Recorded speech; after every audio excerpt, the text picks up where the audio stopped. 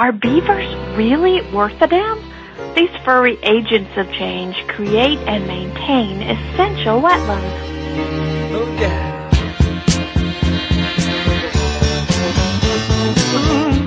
No one's going to argue that they improve their environment for the better, but I'm starting to think that they change the lives of the people who work with them as well.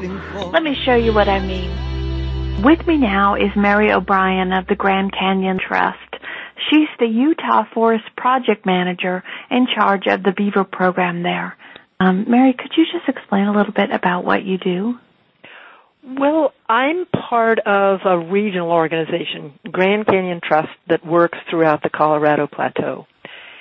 But I work in Utah, and within Utah, a lot of the program is in Arizona.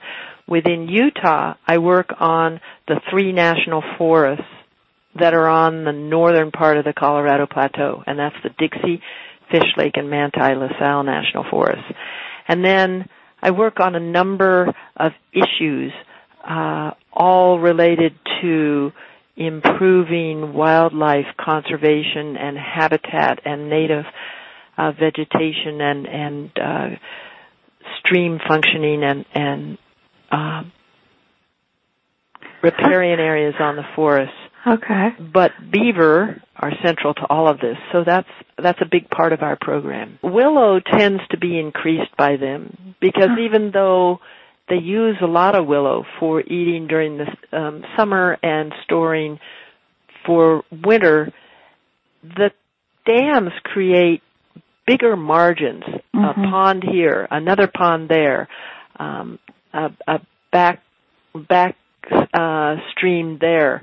And all of that increases the area that's soggy, like willows like it. So they actually sometimes are even referred to as willow farmers. So that in particular gets increased by beaver. Well, how did you ever get started with this work? What got you involved? Well, it's like your organization shows every day. It was connections. I was working at the time in Oregon and went to the dissertation defense of Suzanne Foudy, who was doing her dissertation on beaver.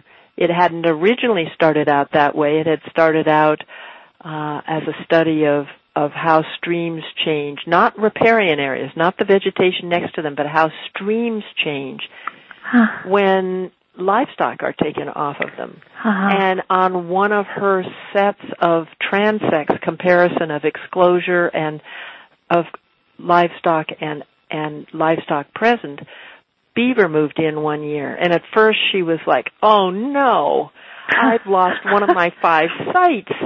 They've screwed everything up. And then she thought, wait a second, that's the only stream in which real changes are taking place. Wow. The riparian vegetation is bouncing back in the exclosures, but the streams, the shape of the stream, the straightness of the stream, the incision of the stream isn't really changing. And so right midstream, as we would say, she changed the focus of her dissertation and came to understand the extraordinary role that beaver play in making streams more complex. Wow. How did you end up at her defense? Because I had gone on a field trip one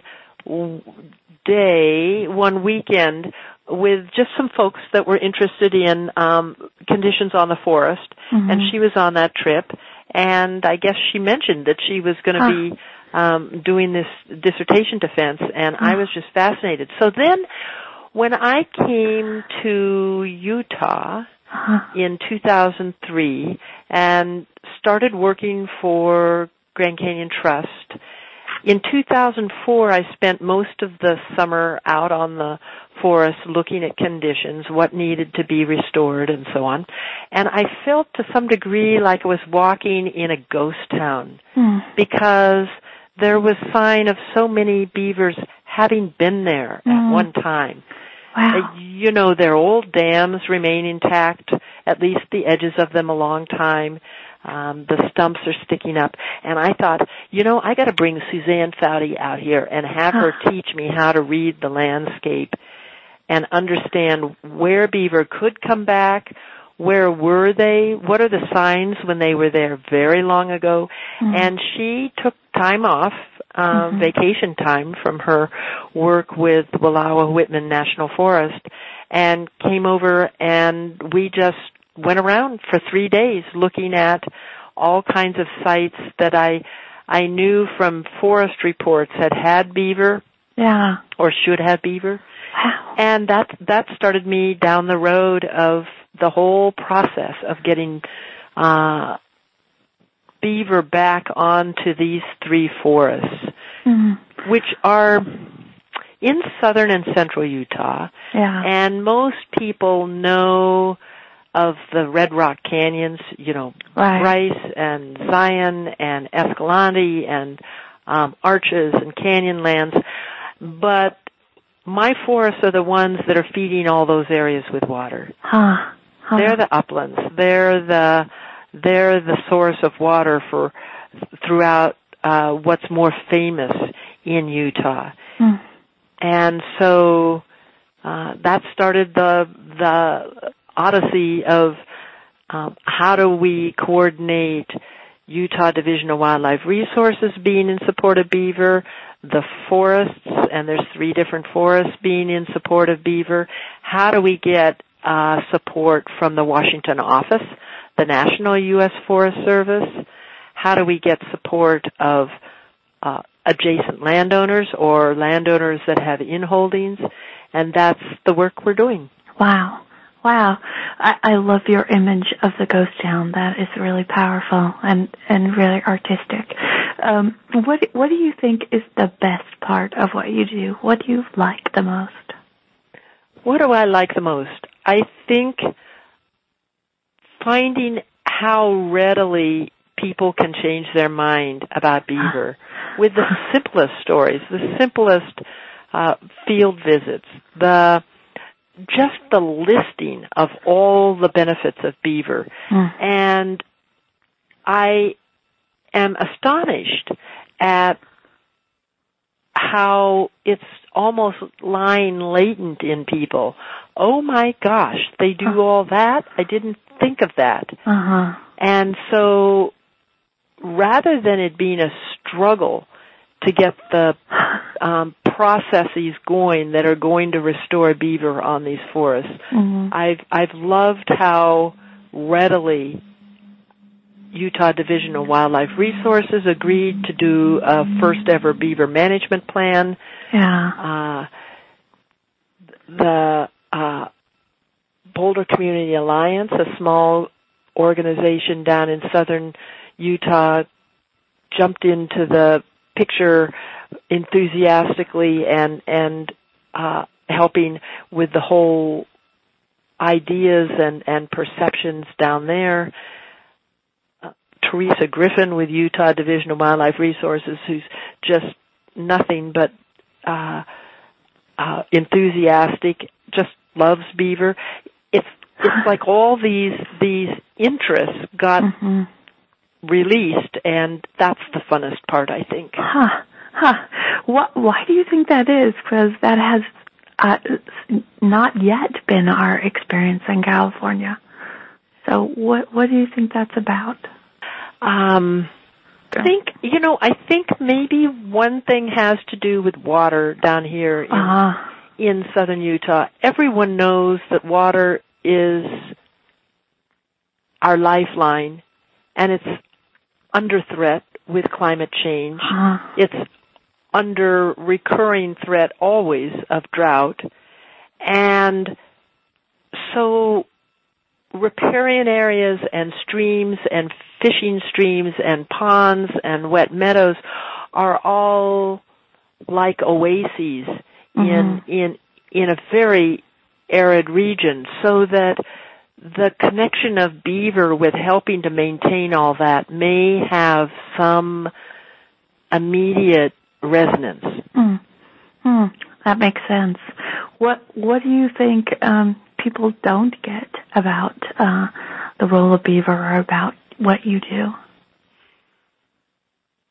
What's the hardest thing to get them to understand? Well, I think there's always the initial problem where someone has a problem. And that's, of course, talked about by Skip Lyle in your series and Sharon Brown and Sherry Tippie.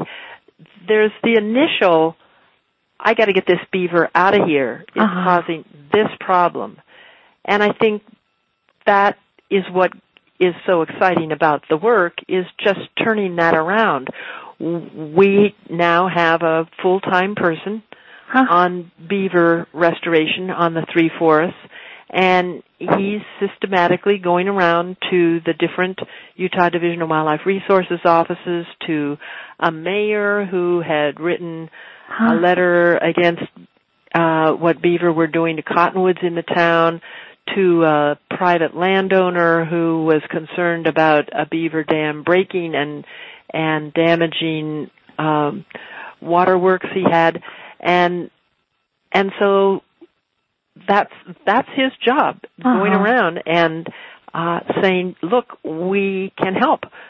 Flow control devices, volunteers, fencing trees, and then there's also, look what you get with the beaver. Let's keep that. So what's his title? What's his title? Wildlife Associate, Jeremy Christensen. Okay. Great job. Right. That's what he thinks, too. Okay. But another thing he's doing, and this is maybe the hardest part of our work, is that in the new beaver management plan that Utah did, it named 87 creeks on the Three Forests, additional creeks on the other two forests, but in our Three Forests, they named 87 creeks in which beaver would be beneficial to get them restored. Well, one of the things you have to do first is go and see what is the condition of that creek. Will there be success if the beaver are restored there? And where are the best ones? Where are the low-hanging fruit to put the beaver back, and they're going to be happy, and there's going to be food, and they're going to be fairly remote, and so on. But he's going out and systematically looking at a lot of creeks. Well, the surprise in some of them is that beaver are already there. They're not going to have to be reintroduced. And with the more positive orientation toward beaver now, they're more likely to be able to stay. But unfortunately, some areas, there's too much pressure on the willows and cottonwood and aspen by cattle primarily and also elk.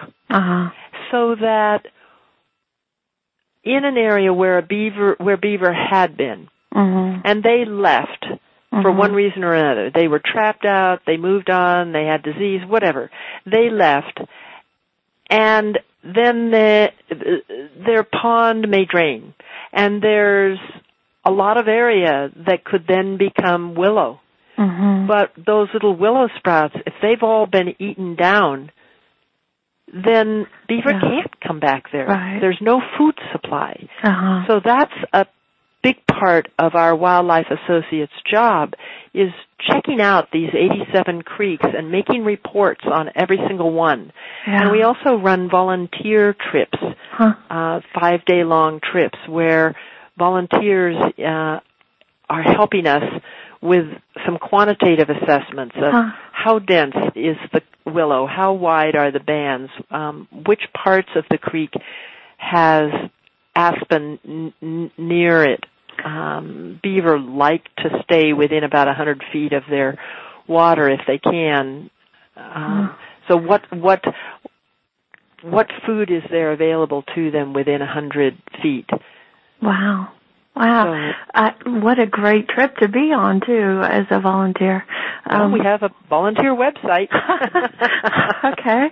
What's the name? Well, our website is www.grandcanyontrust.org, and then you can work your way to a tab that's Utah, and you can work your way to a tab that's volunteer, and it lists all our volunteer trips for 2012. Fantastic. Mary, do you remember the first time you saw a beaver and what your impression was, or what surprised you, or the first time that stuck in your mind? You know, I would have seen beaver back when I was a child, and our family took vacations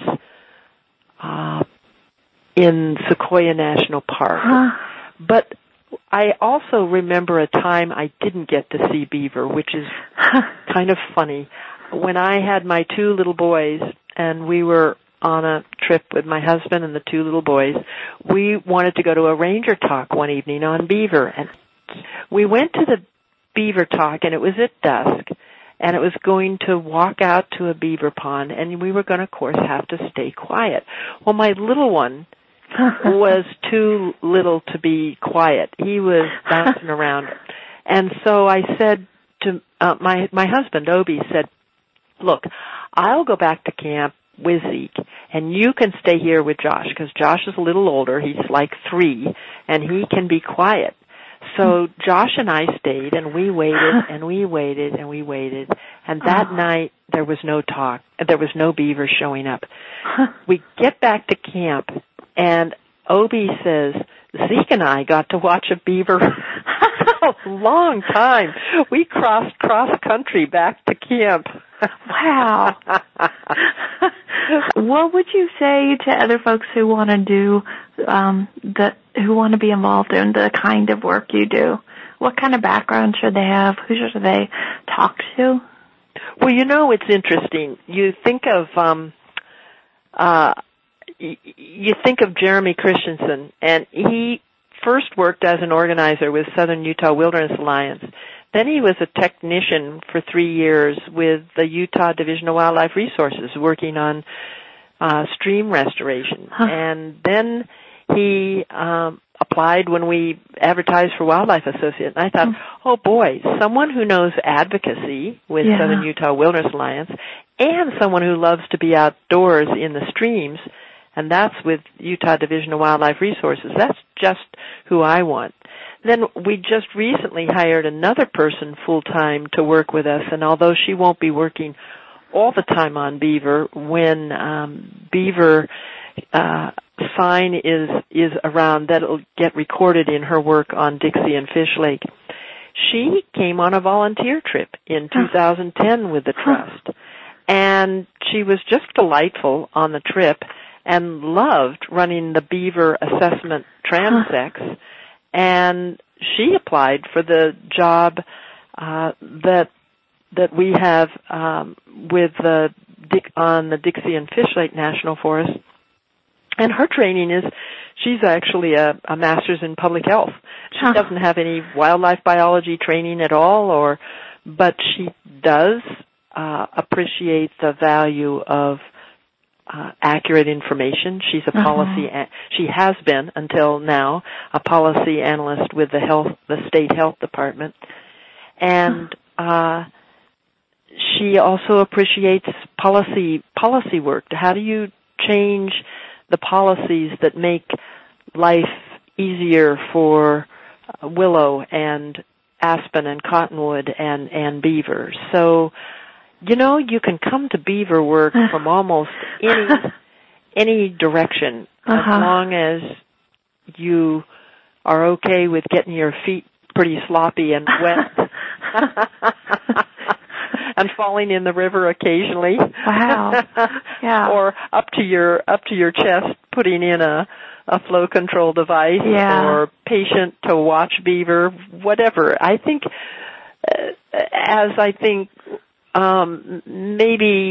maybe Sharon Brown was mentioning, you can always read about beaver to learn some of the science and information you really do need to be aware of, but a lot of it is just getting out there and volunteering and getting some familiarity with the forest and streams and beaver and mapping and so on. Right, Right.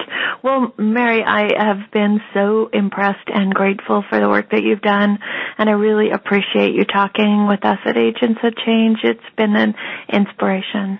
Well, your organization is an inspiration for everyone, and your website is just a meeting. It's like a big, warm meeting house for everyone to find out great stories about beaver and new changes.